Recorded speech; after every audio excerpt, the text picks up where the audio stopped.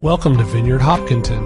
As we follow Jesus together, we experience the Holy Spirit, create a multicultural community, and pursue Kingdom of God justice. Well, guys, today is Pentecost Sunday. Pentecost is typically called like the birthday of the church. So the Holy Spirit came and did amazing work on the day of Pentecost, filling a group of people. Peter stands up and does what every good Christian leader does. He doesn't do the work. The Holy Spirit already did the work, but he kind of explains it and then invites people to join. And thousands of people started following Jesus that day, and it was the start of, the church as it has developed over the years. I want today to look at a really crucial event that happened in Peter's life and that kind of prepared him to be the guy who stands up on the day of Pentecost and preaches like the first sermon in church. Because I think that's like a pretty cool thing to do. Good job, Peter. Prepare him for that. So let's pray again. We like praying. We're happy to pray multiple times. As we turn to Scripture, we just want to give our attention to the Word of God. So Jesus, as we turn to your Word this morning, we ask that your Word would direct and guide our hearts. Would you speak love and truth and peace over our hearts, our emotions, Lord God? Would you fill us up this morning? Fill us up with what we need. And the world fills us up with stress and anxiety and performance. You also fill us up when we turn to you and drink in, take in of you and your truth. Would you speak to our minds? Would you convince our minds of your higher callings and purposes, your reality? And would you speak to our lives this morning? Would we be changed and transformed? Would we live a little differently this afternoon and Monday morning? Because you have changed us. We thank you for your word. We thank you that it's trustworthy and reliable in our lives. In Jesus' name, amen. Well, friends, we're going to be in John chapter 21. So this is after Jesus has died. He's come back to life. They've heard rumors of him being around and about. A couple of these guys have probably seen him twice now after the resurrection. It says, later, Jesus appeared again to the disciples beside the Sea of Galilee. This is how it happened. Several of the disciples were there. Simon Peter, Thomas, nicknamed the twin, Nathanael from Cana in Galilee, the sons of Zebedee, 2 other disciples. And Peter said, I'm going fishing. We'll come too, they all said. They've had this super intense experience with Jesus, and then it's like, well, you hungry? Sure, we could get something to eat. It's their Monday through Friday grind. And we all can relate to this. You have a really great spiritual experience, and then you go back home, and the rest of your family wasn't at the youth retreat or wasn't there this Sunday, and the house is, someone's arguing, and so you just go and, check your email. So they're doing what's right, seems right in their own eyes, what's normal. So they went out in the boat, but they caught nothing all night. At dawn, Jesus was standing on the beach, but the disciples couldn't see who he was. He called out, "Fellows, have you caught any fish?" "No," they replied. Guys, how many of us are doing the grind? We're doing what seems right. You're not, who here is doing what seems just totally wrong and the opposite, right? You're doing what seems right, but it's just not yielding the results you had hoped for. This morning, let Jesus speak to you. Let him say, how's it going? 'Cause it's a new morning. It's a new day. It can be a new start with Jesus. How's it going? Is it productive? Is it fruitful? Is it satisfying?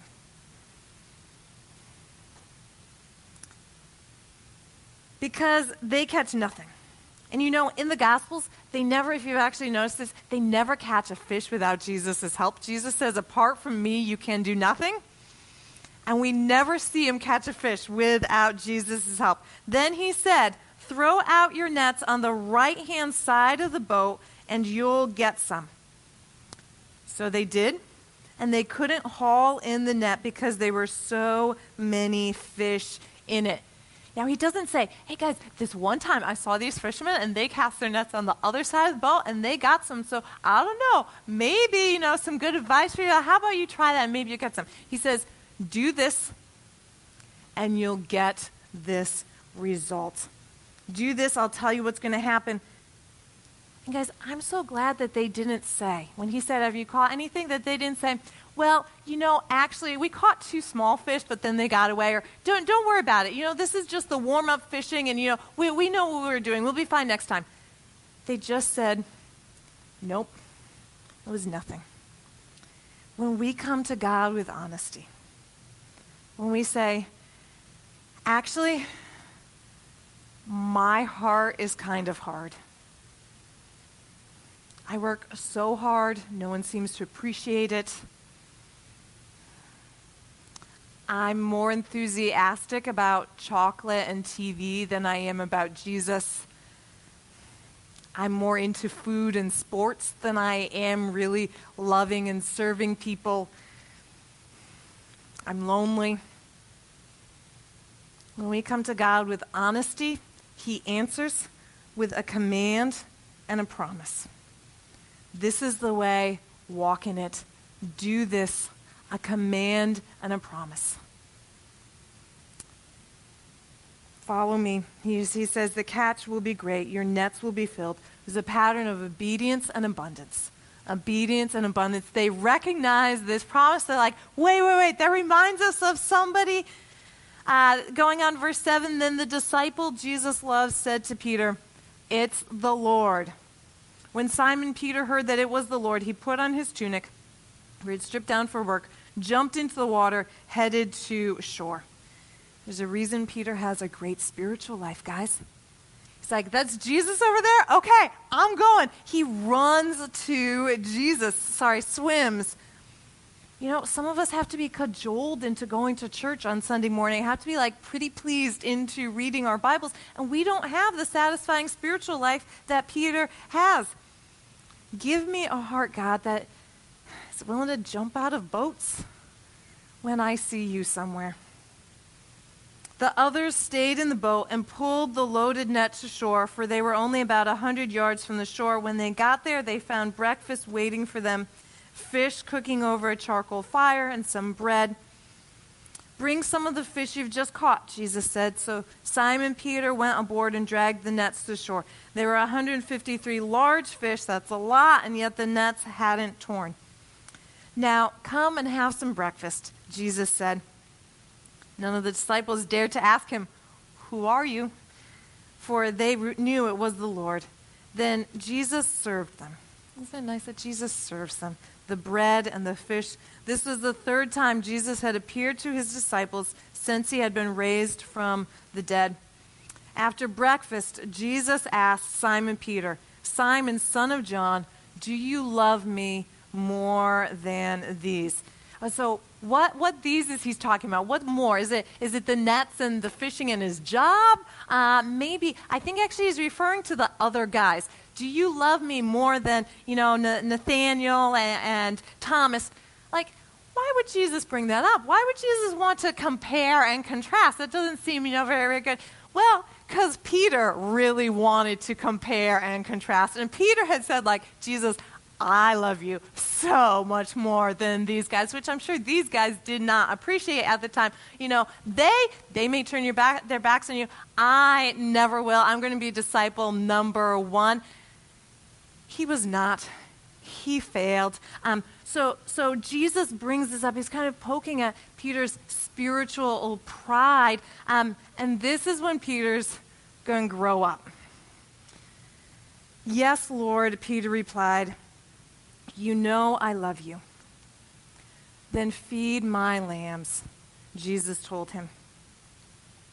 Jesus repeated the question, Simon, son of John, do you love me? Yes, Lord, Peter said, you know I love you.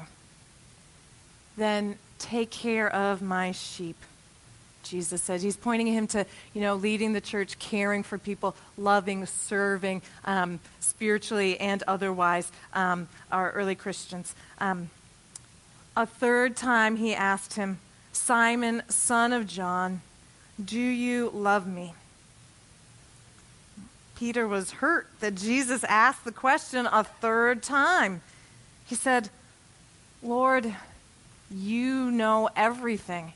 You know that I love you. Jesus said, then feed my sheep.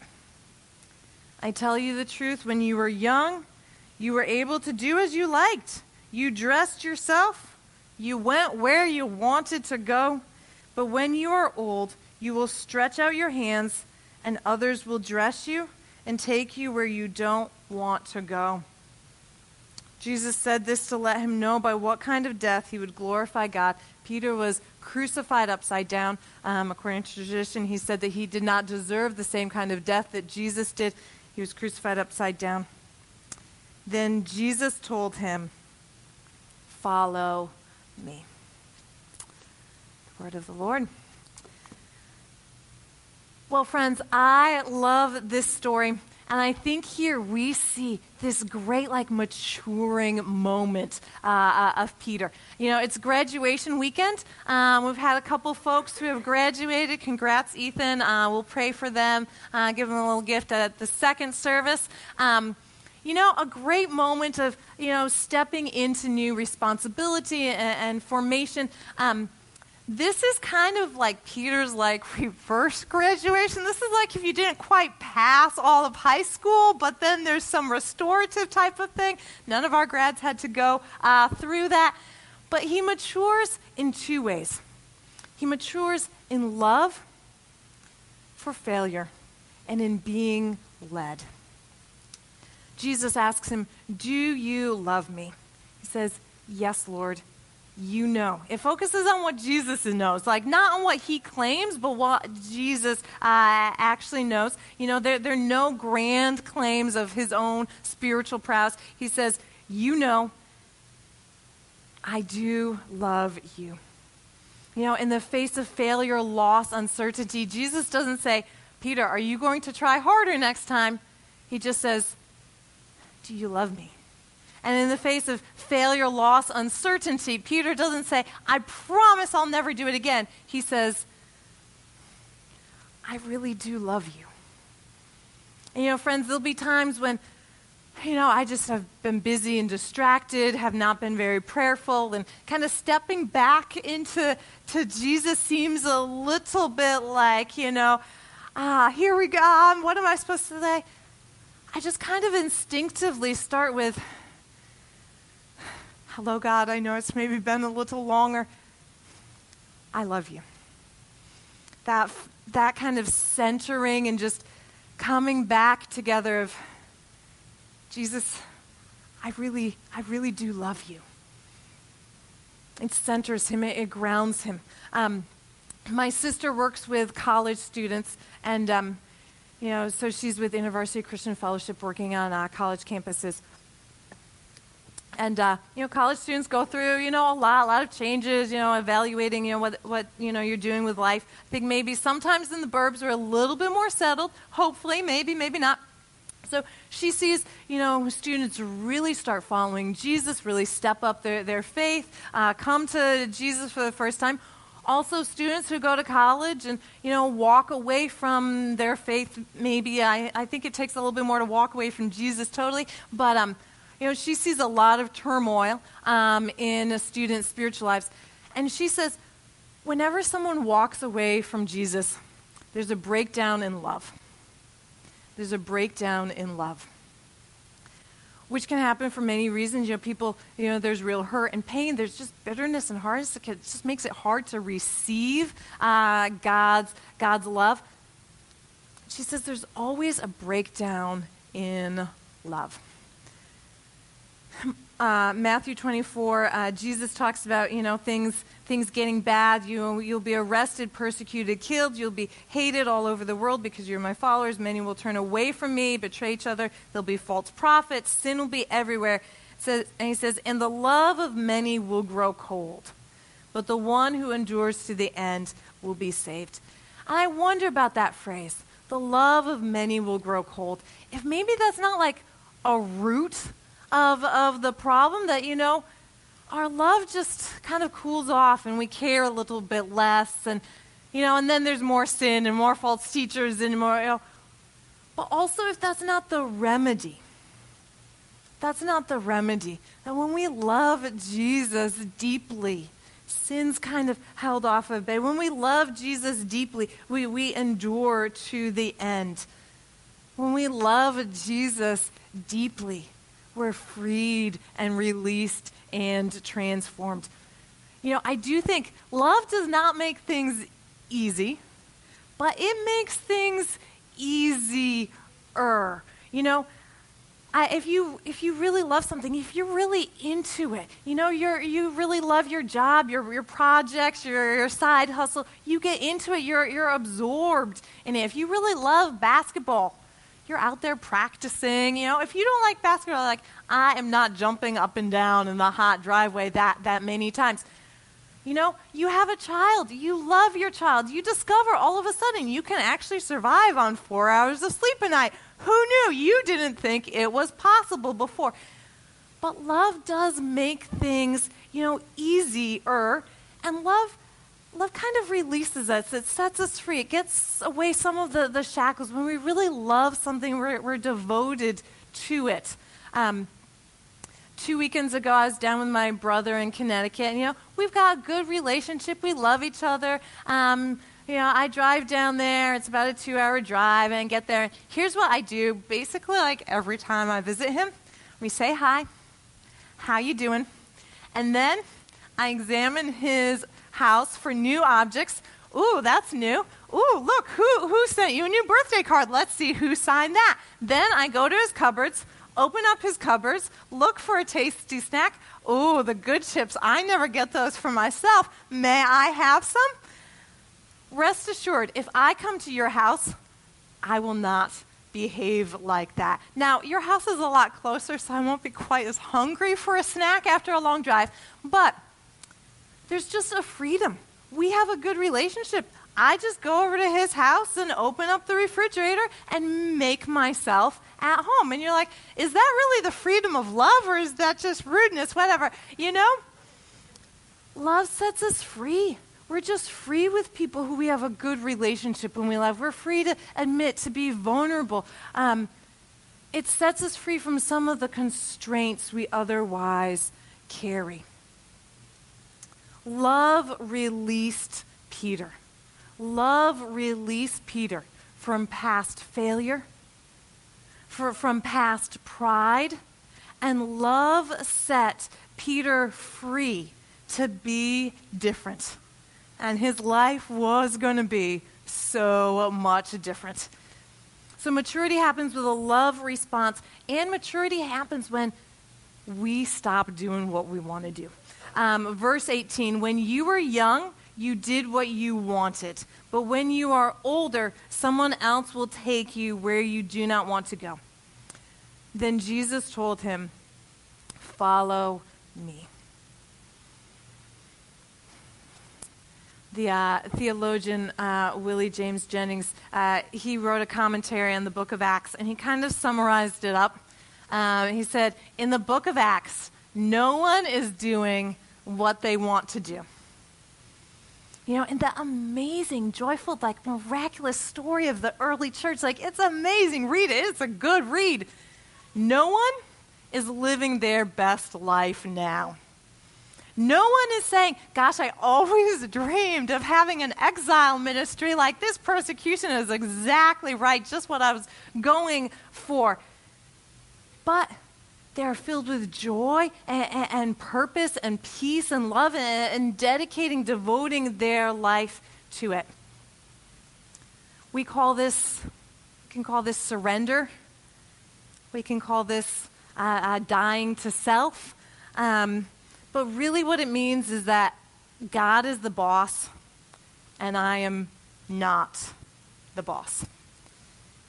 And I think in our culture, in our society, if I'm not the boss, that can seem a little like, I don't know, we're repressed or something. American society has always been very individualistic, starting from the American Revolution. I mean, the War of Independence. We like independence. Going on to Thoreau, he's got his pond here. He found answers in self and in nature. Moving on to cowboy heroes and the Lone Ranger and in individualism. The sexual revolution, the post-war boom, now 2020s, it's live your own truth. We are steeped in a message of do what's right for you. Do what's right for you. Don't do what's, right for your relationships or calling or, some other moral code. We're told to do what's right for us. Charles Taylor says that we've moved from a culture of authority to a culture of authenticity.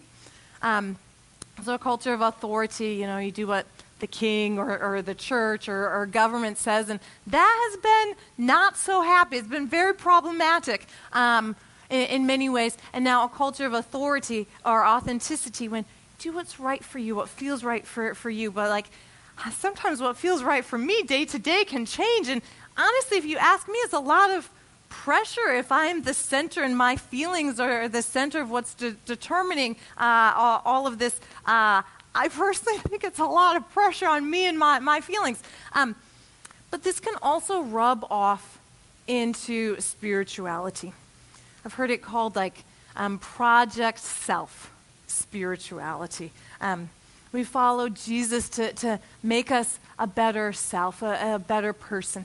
And there are many tools that we use in the church for this. Enneagram has been really helpful for many people determining, what's our self. But the purpose is transformation and change. Like, who am I? And then we're led in paths of transformation and change.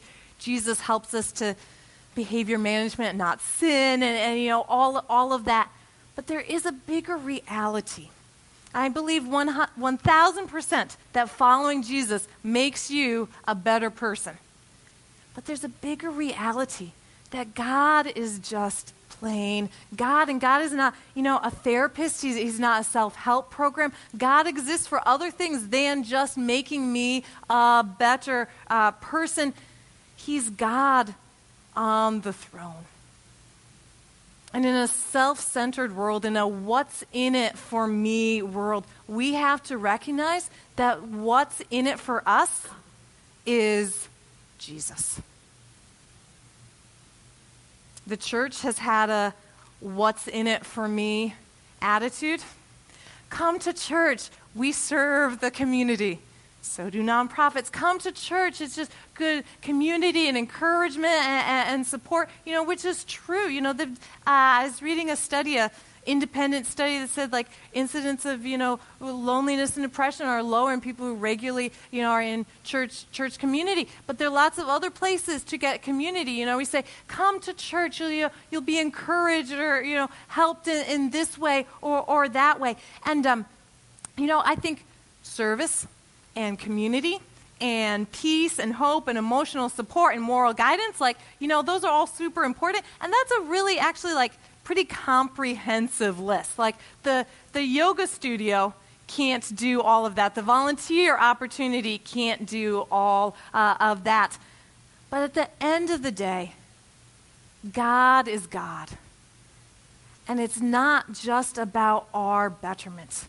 It's because Jesus has come to people who he loves dearly, whether we become better people or not, in spite of the fact that we do not deserve it. Jesus has come and invaded earth with heaven and taken on the worst of sin and injustice and evil on the cross and has defeated it through his resurrection, that he is enthroned in heaven as King of Kings and Lord of Lords, that he has authority and dominion over the earth, over the church, and over my life.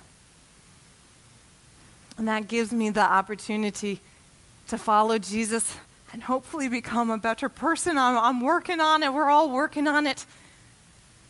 But also to just lay down my life and say, you are God, and I'm not. You get to lead me. Maybe even lead me places I do not want to go. Jean Guyon was a mystic in France in the 1800s, and she said, "Be assured that God does not invade the unwilling soul and overpower the believer. The turmoil you experience is your resistance to what God is seeking to accomplish. When you let go of all that is standing in his way, you'll find yourself swept into him. This is what is called death to self." But this term is really a contradiction, because when this happens, your spirit will never be more alive. Your spirit then lives the true life, the life of God. You know, and I think that phrase is really true. The turmoil you experience is your resistance to what God is seeking to accomplish. You know, sometimes with my kids, we'll have a little bit of conflict, especially with the younger ones. So here's how it goes. She will ask for something. I will say no, which may or may not, I might be, just lazy or stingy, or might have good reasons. Then she will respond with, "But Mom, I want it." And I always feel like, oh, you want it. I didn't realize you wanted it. If I had known you wanted ice cream, I would have said yes. I thought you just felt obliged to finish up the container or something. Oh, you want it. That changes everything. But we have lots of wants and desires. And when my wants and desires, sometimes for good things, sometimes for not so good things, sometimes for poor substitutes, when my wants and desires are lined up with God's wants and desires, then I'm set free from this conflict, from this turmoil. Ruth Haley Barton says the best thing we have to offer is our transforming self. Not our transformed self, not our guys, I got it all together, look at me. But our transforming self. That we're works in progress, but we're being shaped and formed by Jesus, and that is the best thing we have to share with the world.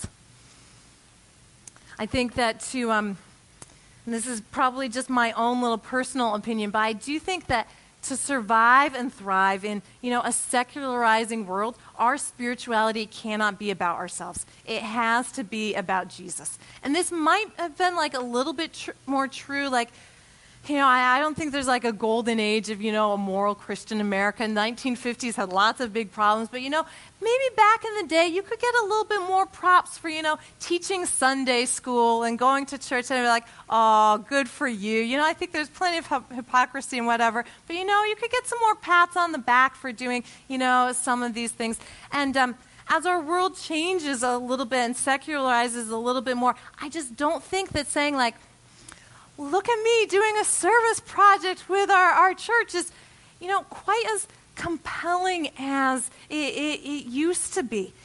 It can't be about my good example or, your good example or our good church. It has to be about Jesus. Other organizations can outperform the church at just about everything else. Project Just Because on this street does a better job of serving. That's their sole purpose. Down the street, we've got CrossFit that does a great job of wellness. Your book club may do a better job of friendship and community. We are about Jesus. We're about Jesus. And being about Jesus frees us and releases us. Peter went from self-protecting, self-promoting, to self-emptying. Think about Peter. He was an interesting dude. And, he really thought that, he was an amazing follower of Jesus, hashtag, all in. He was on fire for God. I think about, he said, I'm so amped up for you, Jesus. If anyone tries to come at Jesus, like, I'm going to chop off their ear with this sword. And Jesus is like, oh my goodness, Peter, cut it out. That is not what I meant. Come here, buddy. Let me heal your ear as if I don't have better things to do right now. Let me fix this. And then Peter went to leading the early church in humility and love and care, preaching not himself, but Jesus. On the day of Pentecost, and this is really where I see spiritual maturity and spiritual power intersecting. On the day of Pentecost, Peter stands up. They're gathered together humbly in prayer. The Holy Spirit just does this crazy miracle. Peter stands up. He's like, actually, this is about Jesus. Let me explain. Let me invite. Did Peter pray for Pentecost to happen? No. He didn't really know that this was actually an option on the table. He didn't really know that this was a menu item. He did not stand up and say, in the name of God, the Lord Almighty, we want tongues of fire on every person, please, in Jesus' name, do it. And then Jesus, we want every person proclaiming the gospel, and he says it in Arabic, and he's in French, and he's, right? Peter didn't, demand or call these things from God. Jesus just told him, stay in Jerusalem. So he stayed in Jerusalem. Jesus told them, gather together with the other disciples. So they gathered together. Okay, I'll do that. He said, pray. Okay, we'll really pray. And then the Holy Spirit did an amazing work. Peter didn't demand from God. He let God dictate and God lead. He didn't try to get God to do this, didn't try to get God to do that. Instead, he surrendered and he was led. Don't use the Holy Spirit. Let the Holy Spirit use you. And this is the story of Peter's life. He didn't try and use the Holy Spirit. He let the Holy Spirit use him. Worship team, if you guys want to come on up. Friends, this is what I want. I want to stop trying to use the Holy Spirit and let the Holy Spirit use me. And isn't it time for us to stop, trying and charting and, be led like grown-ups in the kingdom of God who have responsibility and call from our loving Heavenly Father to come forwards, to surrender ourselves to a love calling in Jesus, to more, to a path that we could not anticipate or even imagine, to the strong leading of the Lord Jesus Christ. Let's pray together. Jesus, we thank you that you call us in love. And this morning we receive your love. Just each one of us together this morning. Just receive in love. There's not a mistake that Jesus holds over our heads and says, but you better do this better. There's a calling in love forwards. We receive your love this morning. And for every voice that speaks past condemnation or failures, we rebuke that in Jesus' name that is not of the Lord. You welcome us in, you serve us, you love us, you want to be with us. And then you're like, hey, I love you. Do you love me? So respond with that this morning. And Jesus, I pray, Lord God, I pray first and foremost for myself, Jesus, that I would I would release and relinquish, that I would die to some of the meanness, the Sarah-ness, and I have quite strong opinions about who I am and what I do and big ideas about who I am. But Jesus, your ideas for me, I can't wait to see where they will take me. And so this morning we say together that you are Lord, you are boss, you are in charge, you get to call the shots. Would you help us this morning? When we are older, someone else will lead us and take us, even where we may not want to go. Jesus, you are the good shepherd. You are the good shepherd of our souls. Would you lead and guide this morning and on? In Jesus' name, amen.